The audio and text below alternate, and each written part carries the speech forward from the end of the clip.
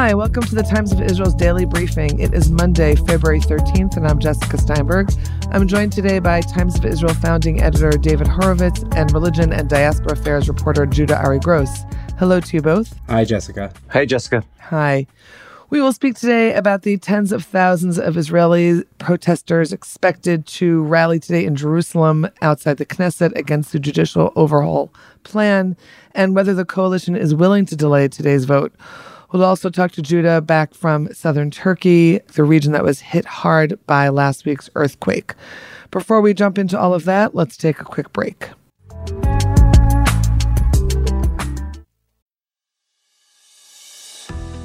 Do you or your clients have a commercial collection matter that's going nowhere? The Sarachek Law Firm specializes in the most challenging collection matters, whether it is a single matter or a portfolio of cases. They are based in New York with relationships around the world. Sarachek's proprietary databases and tried and proven methods have earned them an unmatched reputation for success in getting their clients what they're owed. They work on a contingency fee basis, so they're only compensated when they succeed. The Sarachek Law Team strongly supports Israel. You can reach the Sarachek team at www.saracheklawfirm.com. That's SARACHEK lawfirm.com or at 646-403-9775. The proceeding is an attorney advertisement and past results are no guarantee of future performance.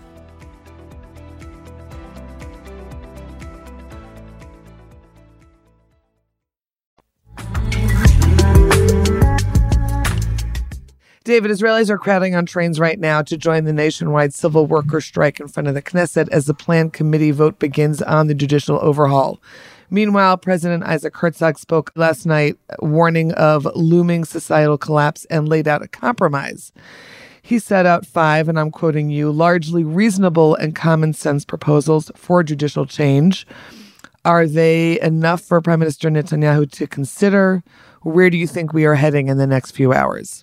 Yeah, I think this is quite a dramatic day in Israeli political history. The demonstration, we're speaking to you just after 11 Israel time. People will be listening in the next few hours.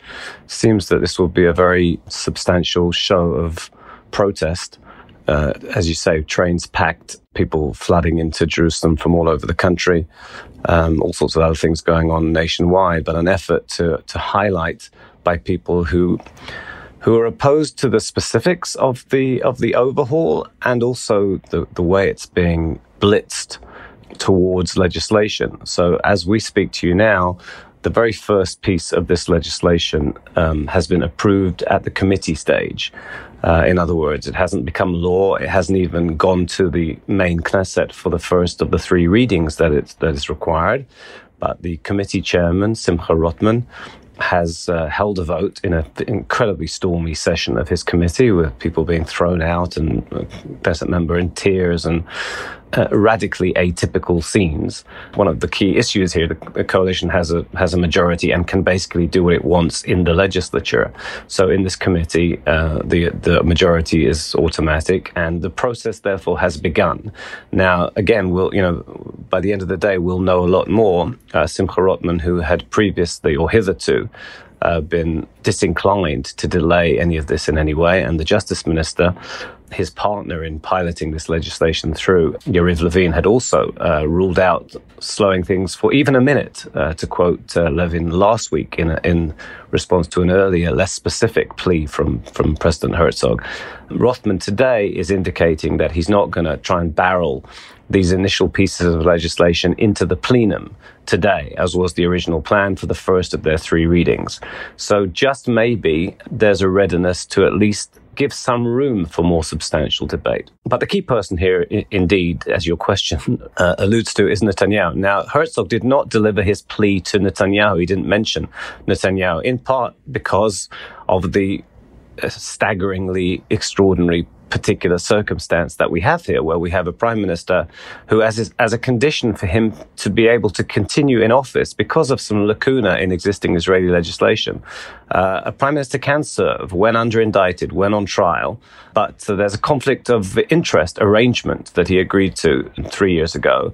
He's not allowed to have anything to do obviously, with any legislation or decision-making that might affect his trial. And boy, does this package of reform, quote unquote, have a great potential significance for his trial. If there's a different role for the Attorney General, if the High Court is unable to strike down legislation it regards as undemocratic, if, as members of the coalition have said they want to abolish some of the charges from the criminal code that he is on trial for, etc., etc. So Herzog did not say, please, Prime Minister Netanyahu, rethink. He said, please, Mr. Levin, Mr. Rotman, and the opposition, get it together, engage in dialogue, because this is destructive, this process. Again, not only the specifics, but the way it is being blitzed through.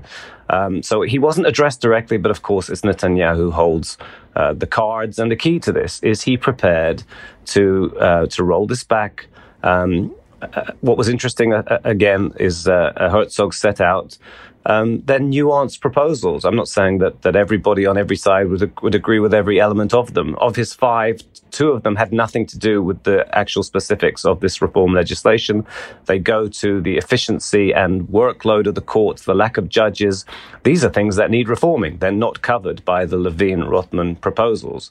Right. So, David, I was wondering about that. So he puts forth these 5, and obviously this has been a carefully considered proposal. Why do you think he packaged it like that, in that sense, given your comments about it? Because what he did was what a sensible starting point for genuine efforts at reform would do. They would look at, well, where are there problems? Where are there things we need to address? So he did address the fact that there are far too few judges. He said there's, the OECD average, he said, is 3 times as many judges per capita as we have in Israel. He spoke about the tens of thousands of judicial cases that are opened each year. The courts can't cope. That was a sensible and necessary area that needs help, needs budget, and so on. So he didn't just address the specifics of what is being put forward. He addressed the issues that the judicial system has. And then on the specifics that do relate, there was nuance there. There was an effort to genuinely adjust without destroying the balance between the political majority, in other words, the executive and the legislature on the one hand, and the judiciary on the other hand, to find a balance where each holds sway where it needs to. The particular legislation that began its process today on the selection of judges, the coalition proposal gives the majority of the day an absolute majority on the panel that chooses judges. That is not the case today, where both politicians and judges can each veto each other's choices.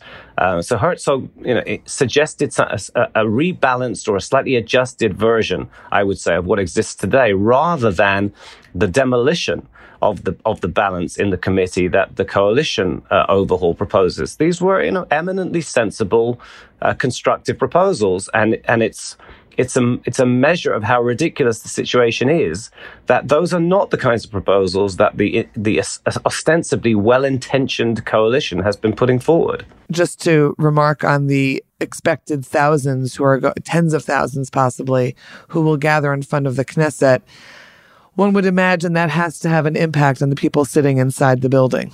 One would imagine, but by the same token, one would imagine that no government seriously interested, as it claims, in strengthening Israeli democracy would be pushing these specific kinds of quote-unquote reform proposals. It is, you're asking me, so I get to say this, right? There is no way that a common sense, reasonable assessment of the legislation as it is currently drafted strengthens Israeli democracy. It doesn't. It gives almost complete power to the political majority of the day and removes the court's capacity to protect against majority coalition abuse and excess. So you would imagine that the demonstrations would have an impact. You would imagine that the president's incredibly earnest and heartfelt, anguished plea, I think his hands were shaking with emotion as he delivered that address last night. He is the most consensually supported president in Israeli history, chosen by the largest majority in the Knesset that a president ever achieved. He spoke for the heart of the nation. And you would imagine that cumulatively this would have an impact. But you would also never have imagined that these kinds of radical proposals would be conceived, set forward and have now begun what happens. We will wait to see, but have now begun their journey through the legislature. Okay, we'll wait and see what happens over the course of the day. Thanks, David. We're going to take a quick break. When we're back, Judah will tell us about some of his thoughts and experiences, reactions to the earthquake in Turkey, where he was last week.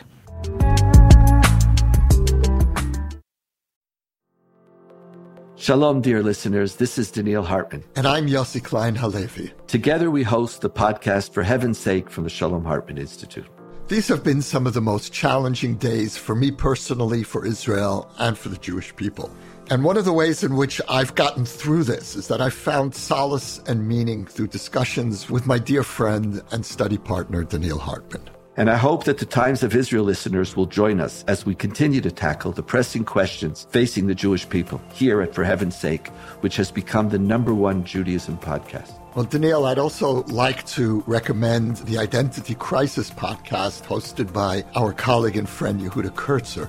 It's a series of fantastic conversations with leading figures in Jewish life, thought, and culture. You know, for decades, the Hartman Institute has been a preeminent destination for Jewish ideas and learning. Now you can access Hartman ideas on these chart-topping podcasts at shalomhartman.org/podcasts or wherever you listen to podcasts. We feel privileged to help guide you through these challenging and even unsettling times. Okay, we're back. Judah, you're back from Turkey, where you spent the bulk of last week, I believe, around Kahraman Maras, also known as Marash, reporting on the Israeli and local rescue teams working to retrieve survivors. You actually said in our Times of Israel editorial meeting yesterday that it was the worst thing you've ever seen. Following last Monday's earthquake, sort of a series of earthquakes, because there was an initial one in the pre-dawn hours of Monday morning, and it was followed by a number of aftershocks, some of them serious, some of them less so. I took off with a delegation from the United Hatzalah Emergency Response Organization, also IsraAid and a search and rescue team to the area. We flew into Gaziantep, which was sort of pretty well known beforehand for being this site of an area on the Turkish-Syrian border that had absorbed a lot of Syrian refugees following the civil war next door.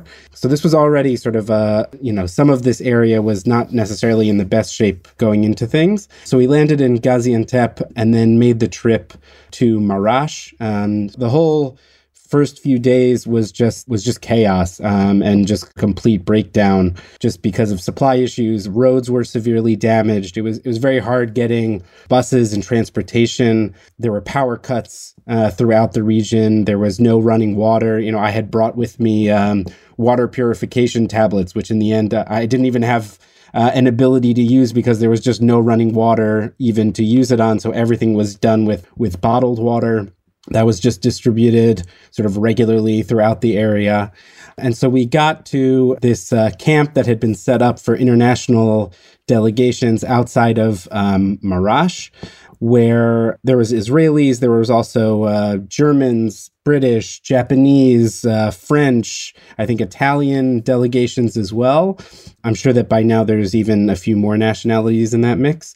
And the Israeli search and rescue teams went into this city of Marash, which was one of the hardest hit cities. And parts of it, I mean, including the center of the city, which is where the Israeli teams were mostly working, was completely devastated. I mean, it was, an entire neighborhood that was just completely wiped out. Every other building, at least, was completely collapsed.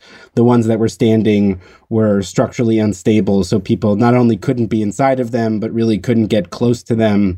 Even still, you'd have people sort of trying to go back into their apartments to get valuables and other things out, despite the risks posed to it. And because of just the huge number of buildings that collapsed and the issues of getting rescue workers into the area because of these logistic problems, you just had small numbers of professional teams that were searching, especially for living people. And then you had local residents just with sort of whatever hand tools they could get their hands on, searching through buildings themselves. it was like I said at our meeting, it was the worst thing I've ever seen in my life. I spoke to one person who lived in the area, who was a 21-year-old kid who was studying in university, who said, before this, I'd never seen a dead body. And on the first day after the earthquake, I saw my first one. And today I've lost count. This was just widespread devastation. They're going to be having to bury people in mass graves. I mean, right now, the number of dead is, above 30,000. And these are rough estimates because they still can't get a good sense in Turkey, which has a relatively functioning government. Of course, this earthquake also affected Syria, which does not have a functioning government in any way, shape, or form. I don't think they're ever going to know how many people were killed in Syria. This is, a global disaster and a global tragedy. What was it like in your conversations with the various Israeli delegations? I mean, we've read some of your pieces about it, of course. You spoke with Hatzalah rescue organization doctors. You spoke with IDF officers who had actually been to this region before, who have also done other rescue missions. What were some of their reactions and thoughts? I mean, I think people weren't, they knew going into it that this was a disaster site. And both in my previous capacity as a military correspondent and sort of in the past, I've been to a number of sort of IDF home front command drills where they practice this. And normally there's a disaster site, there's a building that they're training on. And in this case, it was every building. And as a result, as they're working and trying, they can hear that there's somebody inside one building and they will be working for 12, 14, 24 hours just to reach sort of one person. In the meantime, during that whole period, there's people coming from neighboring buildings that are saying, hey, can you come help us? We think there's someone inside here. And they have to say no. And I think for a lot of them, they all said that was, one of the most difficult things to do. But they also know that if they try to help everyone, they're not going to help anyone. And so it's this incredibly difficult thing that they have to say no. Or people come and they say, we think someone's alive, but when they go and they check out the site and it's very clear to them that there's not necessarily going to be somebody inside, they again have to sort of say, no, this is somebody who's no longer living. We're putting our efforts towards, trying to find people who are still alive who are trapped in these buildings. And so I think for a lot of them, that's, they know that they're doing the right thing, intellectually. They know that this is the right thing to do. But these are people who are experiencing the worst moments of their life, that have lost, family members, that have just lost their homes entirely. And you have to say, no, I can't help you. I think for a lot of them, that was, extremely, extremely difficult. Okay. Thanks, Judah. Of course, we'll have links to your articles that were written last week. And finally, just a brief mention about something that took place yesterday. Also in your beat, a 35-year-old Jerusalemite woman stripped down to a bathing suit at the Western Wall on Sunday morning, protesting the contentious bill that would criminalize immodest dress at the Western Wall at the Kotel. What can you tell us about that, as this is also another subject that is very much in the headlines right now? Yeah, so yesterday morning, a woman arrived in the women's section of the Western Wall. And, clearly this was a very choreographed thing. She'd actually invited some members of the press along to document it. Sort of stripped down to a bathing suit. She was quickly detained by police, and she was taken to a nearby station for questioning. The purpose of, the reason for this protest was a proposed bill it's since been shelved, but it's not dead. It's just sort of on pause, at least in the meantime, that would not only criminalize immodest dress at the Western Wall, punishable of a fine up to, I think, 10,000 shekel and imprisonment of up to 6 months, but also would make it illegal to perform prayer services that are not recognized by the chief rabbinate, which would include things like women wearing talitot, or people organizing prayer services with instruments without permission. And it would also basically end the ability of women of the Wall to hold their prayer services at the Western Wall. This was also something that people had warned about when the initial law came forward, that, trying to legislate morality and legislate proper behavior at the Western Wall is instead going to result in people doing the opposite and people moving away and people sort of deliberately going against that because you're sort of backing them into a corner with this legislation. So you can kind of see this as fulfilling those prophecies that were put forward by a number of MKs, including former Religious Services Minister Matan Kahana, who came out very strongly against this proposal. Right. Another moment in what is a very intensive day. Obviously, we'll see, you can go to the Times of Israel site to see how everything is falling out or taking place today. In the meantime, thanks, Judah, and thanks, David, for being on the Daily Briefing. It was good to have you here. Thanks, Jessica. Thanks, Jessica. Please follow all the news on our site. We'll be back tomorrow with another Daily Briefing. In the meantime, wishing everyone a good and peaceful day. Thanks for listening to the Times of Israel's Daily Briefing, and thanks to our producer, Gilad Brownstein, and to Gili Amar for this out-of-this-world music. You can find us daily wherever you find your podcasts. And on our mothership, timesofisrael.com. Like what you hear? Consider rating us on Apple Podcasts or Spotify to spread the word. Until next time. Shalom.